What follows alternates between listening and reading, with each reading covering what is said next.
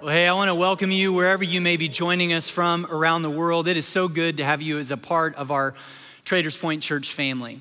Well, many of you know that last week I sat down with a friend of ours, Pastor Kenny Hart from The Gathering in Harlem, and we had a conversation around the subjects of systemic racism, justice, and hope.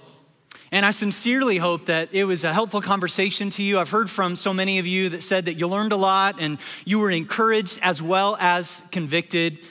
But the primary motivation for us to have that conversation was to model what a conversation like that might look like so that you might be inspired and equipped to do the same in your own personal life. And yet, with that said, I am fully aware that this issue is much, much bigger than a single conversation. We can't just have a single conversation and leave it at that. And so the question that I've been asking and the question that maybe you've been asking is, okay, well, we had a conversation last week. Now what? Like, what are we supposed to think now? Like, what are we supposed to say now? What are we supposed to do now? And most importantly, what does God's word require of us as his people? You know, when God's word says to us in 1 Peter chapter 4 that judgment begins in the house of the Lord, it says that because as believers, as the body of Christ, what happens within the church spills out into society. And so as followers of Jesus, we need to lead the way. We need to lead the way in speech and in thought and in action, but most importantly, we need to lead the way in love. I'm reminded of what Hosea chapter 4 verse 1 says. It says, "My people are destroyed from a lack of knowledge." And we have a whole lot of information right now. There's more information at our fingertips than ever in the history of the world, but that doesn't necessarily mean that we're growing in knowledge. And so we are getting a lot of information from social media and from news stories, but when was the last time we really went to the knowledge of God's word? And what does he have to say about it? And so what I want to do over the course of the next few moments, as your imperfect pastor who doesn't have all the answers, what I do want to do is just walk through the storyline of the knowledge of God's word, because God has a whole lot to say about systemic racism and injustice, and he doesn't stutter. He is undeniably clear. Now, I do want to offer this very quick disclaimer, just for a little bit of context.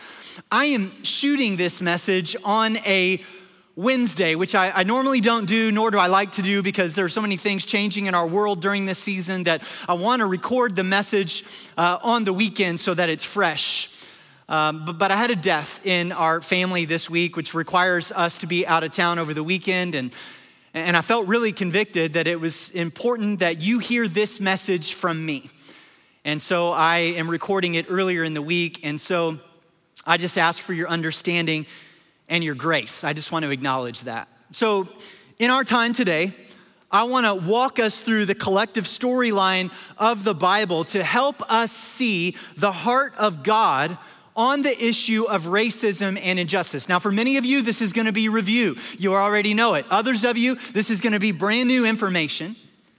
And I pray that our eyes might be opened. I pray that we would be willing to learn and grow from this. Now, I realize that tensions are still high, that emotions are elevated, and opinions run deep. And so I think that this verse right here out of James chapter 1, verse 19, must set the tone. And it simply says this: "Understand this, my dear brothers and sisters.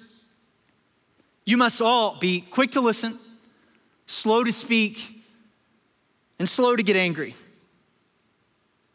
And we just don't see enough of that verse lived out in our world today. And we need to let the wisdom of James 1:19 bake into all of our hearts and minds, regardless of your background, your perspective, your politics, or your opinion. And so there's a couple of ways that we can apply that verse into our situation. For example, I want you to know that by talking about this issue does not mean that we don't love and support the men and women that serve us in law enforcement. In fact, I have a great amount of empathy for the men and women serving us in law enforcement, because as a pastor, I know what it's like to be judged by the worst of those in your profession. And I want you to know right now that if you're in law enforcement, we love you, we're praying for you, and we support you. Another way that we could apply the wisdom of James 1:19 to this situation is that last week when Pastor Kenny said that rioting is the language of the unheard, that doesn't mean that he or we condone looting or violent rioting. And a few of you didn't hear that because you weren't quick to listen and slow to speak. See, the fact that anyone doesn't feel as if they have a voice to be heard should first of all break our hearts. And the only way it does is if you're quick to listen and slow to speak and slow to become angry or defensive. Now, I'll be the first to admit that I am not even close to having all of this figured out, nor do I have nice and tidy answers. Quite frankly, if I could be honest with you, I am exhausted and overwhelmed. Now, this is not the first time that I've addressed this subject from this platform. My very first message at Traders Point back in 2008, I spent a significant part of that message talking about God's diversity for his church and the desire for us to be a church that grows in that diversity. And I've preached on this subject before from this stage, and every time I do, I just brace because I know that I'm gonna take arrows from people on both sides of the issue. It's impossible to please everybody when you talk about this, and I'm not trying to. And I've read books, and I've listened to lectures, and I've had multiple conversations with my black and brown friends, and I still feel absolutely overwhelmed and ill-equipped to talk about this.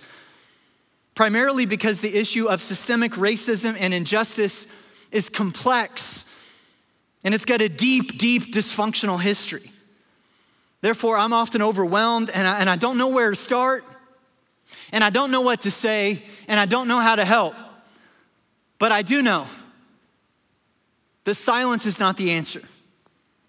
And we live in a really broken and sinful world, and we've got to acknowledge that, and we've also got to realize that as much as we strive for this, we are not going to resolve the issue of racism fully on this side of eternity. Yet that doesn't give us permission to give up or to be silent.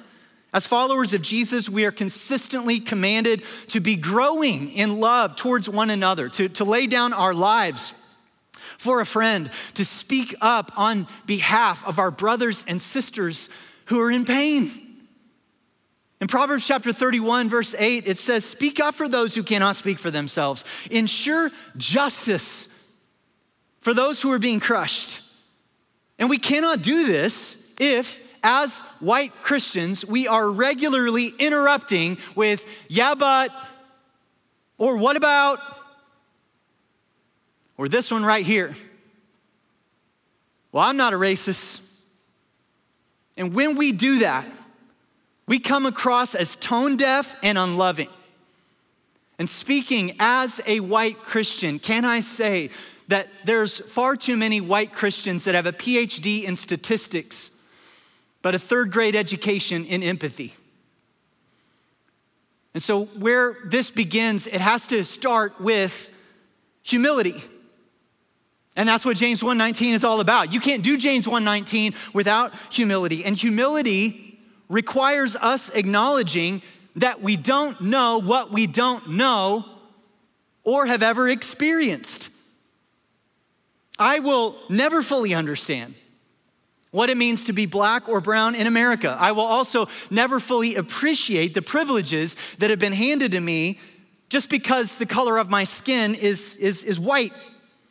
And I realize that those sentences might offend some of you because you don't think that you are explicitly or personally a racist. And you hear terms like white privilege and you bristle at that because you say, no, wait a second, I've worked really hard for what I have.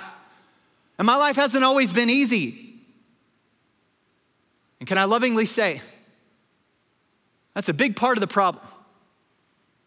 See, I heard somebody say one time that white privilege does not mean that your life has been easy or that you haven't worked hard for what you have. It just means that the color of your skin has not been a factor that has made your life hard.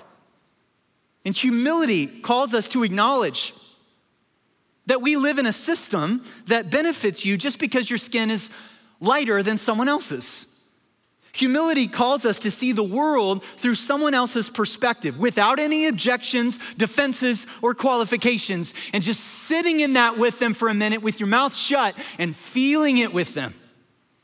Humility requires that I come to realize that my life has not been made more difficult because of the color of my skin. Now, I've done a lot of personal reflecting over the last couple of weeks, and to my knowledge, I don't think that I have any intentional racism in my heart that I'm aware of. Like I've never once looked at somebody else with a different skin color and thought, I'm better than you because of my skin color. I don't think that that's in there, yet I wouldn't be fully honest with you if I didn't say that there's probably some sort of conscious or unconscious prejudice that is lurking around in my heart somewhere due to the lens by which I see the world because of my upbringing and my experiences. And I don't believe that the answer is to say that we need to be colorblind. I don't think that that's possible. I also think that's unbiblical because God created diversity within humanity, and that's to be celebrated and acknowledged. No, I think the answer is that we pray. And the prayer in my heart is just, God, would you please search me? And God, would you please find anything in me that is not pleasing to you or that might indirectly hurt someone else? And would you root that stuff out of my heart? And would you give me the humility to face it and to do the hard work to remove it? And there is no room whatsoever for racism or injustice within the kingdom of God. Therefore, we should not allow it or tolerate it here on earth. And Jesus was not passive about this issue. Therefore, we will not be either. And so what I want to do is I just want to walk us through the storyline of God's word. And I want to show you that this is really, really close to the heart of God. And so I want to begin with this statement right here. Every single human being is an image bearer of God. Regardless of their background, regardless of their gender, regardless of their skin color or ethnicity or language. We see this in Genesis chapter 1, that at the very beginning, God's crowning achievement was human beings. And he created them different but equal. And he said, you are man and you are woman. And he looked at that and he said, this is really, really good. And humanity is God's most cherished creation. And each one of us reflect his image to and within the world. And this is why the murders of George Floyd, Ahmaud Arbery, Breonna Taylor, and countless others are sin. They were not looked upon or treated as the image bearers of God that they were. The second truth is that we need to realize in Scripture that God's purpose in salvation is to restore, to reunite, and to bless all people. So Genesis chapters 2 and 3, we see that there is man's rebellion against God, and sin enters into the world, and all this comes to a boiling point in Genesis chapter 11. And human beings got together and they sinfully and collectively rebelled against God at the Tower of Babel. And the result of that was that their languages were confused. The result of their sin was that people were scattered and cultures were scattered and ethnicities were scattered at Babel. Sin separated us. And then God begins the work of reunification of the nations in the very next chapter. He wastes no time. Genesis chapter 12, we see that God comes to Abram and he says, you're going to be the father to this nation, and I'm going to begin this reunifying work. And God says to him, leave your native country, your relatives, and your father's family, and go to the land that I will show you. And I will make you into a great nation, and I will bless you and make you famous, and you will be a blessing to others. And the Israelites would be God's chosen people and the conduit of that blessing to every other nation around the world. All tribes, all tongues, all ethnicities. God's intentions were to bless all of humanity. You fast forward to the time of Jesus in the New Testament, and we often forget that Jesus, the Son of God, was both fully God and fully man. And he was a person of color from the Middle East who lived in a world of oppressive, explosive racial tension. And in ancient Israel, the culture was Jew versus Gentile. And the Jewish people had created these laws. For example, it was illegal for a Jew to have a meal with a Gentile. And then the Jewish people, they lived under this oppressive Roman system. There was just racism everywhere. And that's the world in which Jesus begins his earthly ministry. And he confronts it head on. Jesus was always stepping between the oppressed and the oppressor. One of my favorite examples of this is when he decides one day to go through Samaria, not around it. And the Samaritans were a hated ethnic group, and the disciples couldn't believe what Jesus was doing. But he goes through Samaria, sits down at a well, and has a conversation with a Samaritan woman, and through that conversation completely changes her life. And she goes back to town and tells everybody about it. And it's ironic that the very first missionary that would get sent out was not Paul, and it was not Peter, it was a Samaritan woman. And in John 17, before Jesus goes to a cross, he prays for all of us. And in his prayer is the unity of all people.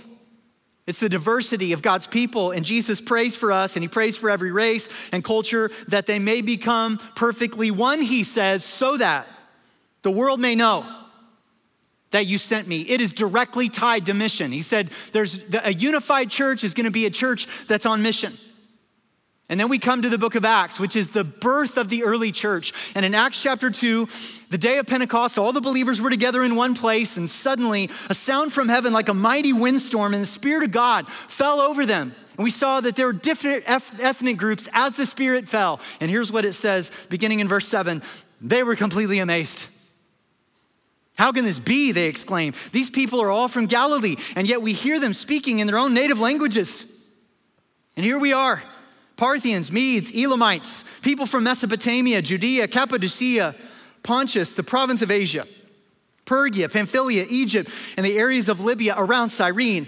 Visitors from Rome, both Jews and converts to Judaism, Cretans and Arabs, and we all hear these people speaking in our own languages about the wonderful things God has done. You see, Pentecost was a reversal of Babel, that the Spirit was uniting what sin had divided. You go a few chapters later to Acts chapter 10, and Peter receives this vision from God. You got to read it. It's an amazing story where the sky opens up and this sheet falls from heaven, and it's filled with animals and reptiles and birds. And he is so perplexed by this dream, and he gets up and he's not quite sure what it means. But then he has a meal with a man of a different ethnic background than him, a guy named Cornelius. And that's when Peter gets it. And he declares in Acts 10:34, I see very clearly that God shows no favoritism. In every nation, he accepts those who fear him and to do what is right. This is the message of good news for the people of Israel, that there is peace with God through Jesus Christ, who is Lord of all. Jesus is for everyone. The Spirit of God is uniting what sin had divided. You go Acts chapter 13 when God is establishing the church in Antioch, and we are given the name of 5 specific leaders in that church. You've got Saul and Barnabas, who were ethnic Jews living in a Greek culture. You've got Manaen of the aristocracy. You've got Simeon, who's also called Niger, which means black or dark. You've got Lucius of Cyrene, which is modern day Libya. Now, of those 5 leaders, get this, one of them is from the Middle East, one is from Asia, one is from the Mediterranean, and one is from Africa. All over the place. But here's what's interesting about that. Most of those names we never read about in the Bible ever again. And so why tell us this specifically, their names and where they were from? It's because God's making a point. The very beginning of his church, the leaders were diverse. The Spirit was uniting what sin had divided. You go Acts chapter 16 when God is establishing the church at Philippi. And in those days, there was this tragic prayer that many Jewish men were taught how to pray. And the prayer went like this. Thank you, God, that I'm not a woman, I'm not a slave, and I'm not a Gentile. And that tragic prayer reflected the racial supremacy that had been concreted into the soul. And in Acts chapter 16, when the Spirit begins to save people and build the church at Philippi, we get 3 specific conversion accounts. Lydia, a slave girl, and a Roman jailer. I want you to see that the first 3 converts was a woman, a slave, and a Gentile. The Spirit of God was uniting what sin had divided. You just can't deny it. It's more than coincidence. The overarching narrative of God's word is extremely clear. God has set out to destroy the dividing wall of hostility and create one new man from every nation of men under our brown-skinned Middle Eastern Savior named Jesus. And then you come to the final act of the Bible in Revelation 7, where John shares a vision with us of what heaven, the new heaven and the new earth is gonna look like. And John says this in chapter 7, verse 9. After this, I saw a vast crowd, too great to count, from every nation and tribe and people and language, standing in front of the throne and before the Lamb, and they were clothed in white robes and held palm branches in their hands, and they were shouting with a great roar, "Salvation comes from our God who sits on the throne and from the Lamb." And these brief glimpses into heaven is one where we still see diversity in ethnicity, yet we are united as one in and through Jesus, and we all call him Father. The kingdom of God includes diversity, and Jesus is King of all people and for all people, and God's aim is not homogeny, it is unity in diversity. Revelation 21 says that there is the glory of the nations. So, what now? And the truth is that I will never fully understand what it is like to be a person of color living in America. But I do know that there is no room for racism within the kingdom of God. Not because the news or the social media tells me that, but because God's word tells me that. And when Jesus went out of his way to rescue and bless everyone, he commands us to do the same. And I don't have all the answers, but I do know that the solution to systemic racism and injustice in America will only be found in and through Jesus. The solution will not be found through further violence. It won't be found through more peaceful protests, another social media post, or changed legislation, even though there is a place and a purpose for those latter three. No, the only solution is when the hearts of men and women are changed. And Jesus is the only one who can change hearts. It's why he went to a cross. It's why he laid his life down. And right now, more than ever, our divided nation needs Jesus. And we, Traders Point, declare the name of Jesus, which means our divided nation needs a united church behind the name of Jesus. People of all colors and creeds and ethnicities standing together, standing up for the oppressed, speaking against violence of all kinds, speaking truth and hope and grace and peace and reconciliation into the world, and living those words out through direct action. And we need to treat each other as the image bearers of God that we are. So what do we do? And where do we start? Like I said, I don't know all the answers, but I think it has to start here with James 1:19 and listening and learning and empathizing and really hearing each other, not talking over each other. And let Jesus change our minds so that our hearts are softened and our actions will follow. And for any white person right now listening to this, and you find yourself a little uncomfortable and a little agitated and a little defensive, before you fire off the email, can I just ask you very lovingly to really take a hard look at that in your heart and ask why you're responding that way? And maybe more importantly, is your emotional response in line with the heart and the character of Jesus, who willingly laid down his life for others? Please, let's not let this erode into a political issue where you feel like you've got to pick a side. See, when you become a Christian, the most true thing about you is that you are no longer from Ohio or Germany or Asia.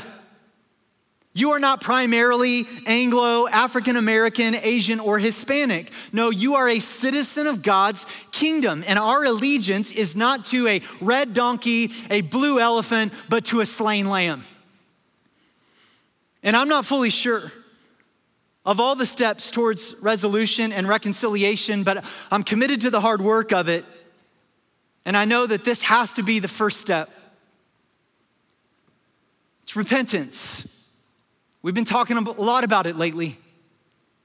And repentance isn't just lip service. It's not, I'm really, really sorry. No, repentance is pretty gut-wrenching. Repentance is painful and it's uncomfortable, and it's where you ask for forgiveness, not just from God, but to the people that you've hurt, so that your mind can change and your heart can soften and your actions can follow. And we cannot empathize or live out James 1:19. We cannot speak up for or join together with until we repent.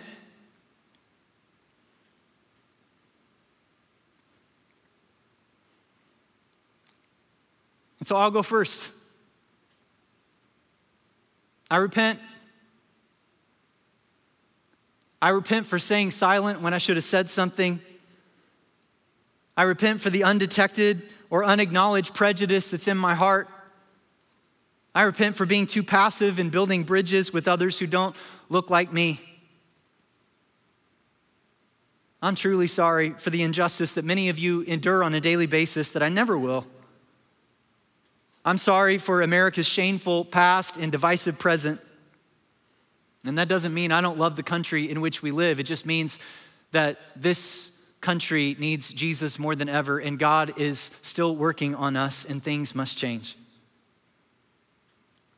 And I'd love to walk with you through this really emotional, complex problem together, not separate, but together. I would really hope that you feel welcome and comfortable at Traders Point. I would love it if we could all join together in declaring the glory of God's kingdom to a hurting world, that the world looks around and sees all this division, but they look at the church, they look at our church and they say, how can you guys be so diverse and yet unified and loving? And we can say, it's because of Jesus. And I really, really look forward one day to a new heaven and a new earth, a place where there is no more pain and there are no more tears, and there is no more virus, and there is no more racism, and there is no more hurt, and there's just joy. And we can join together in our diversity and sing to King Jesus, our Heavenly Father, together. And until that day, I want to see healing in our nation. I want God's kingdom to come to earth and for us to begin to experience it in the here and now, because His Spirit is within us and with us.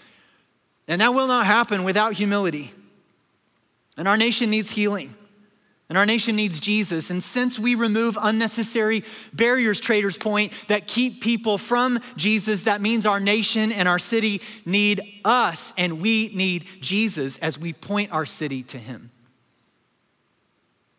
And I know right now that it would be really easy to look at our nation's history and our current state of the world and to feel really tired and to feel frustrated and to feel hopeless and defeated. And maybe you just sort of feel like giving up in your spirit. And I get that. But I want to encourage you.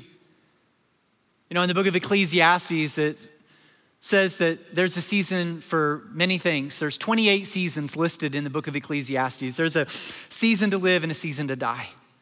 There's a season to laugh and a season to cry. There's 28 seasons listed, but you know, one season you will not find in Ecclesiastes. It never says that there's a time to quit. Don't ever quit, because everything that you're believing for is on the other side of not giving up. And Psalm 27 says, surely you shall see the goodness of the Lord in the land of the living. And it is to that end that we pray. And I want to encourage you in your homes and later in your groups that you would pray that prayer. And I want to encourage you to reach out to someone who looks different than you, who's had a different experience than you, and have a hard but good conversation, both of you keeping your eyes on Jesus. Be quick to listen, slow to speak, and slow to be angry, to the glory of King Jesus. Father, we come to you right now, and we just cry out to you, and we repent. And God, I pray that you would convict the comfortable and that you would comfort the conflicted. God, I pray that your Spirit right now would just begin this healing process in our nation, but may it first begin with each one of us individually, to check our own hearts and our own spirit, to evaluate what we are allowing to input into our minds and hearts. And may we go not just to get information from social media, but we would go to the knowledge of your word, and you are very, very clear.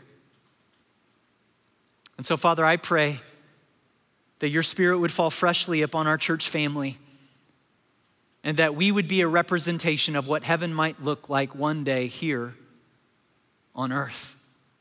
We ask this in Jesus' name. Amen.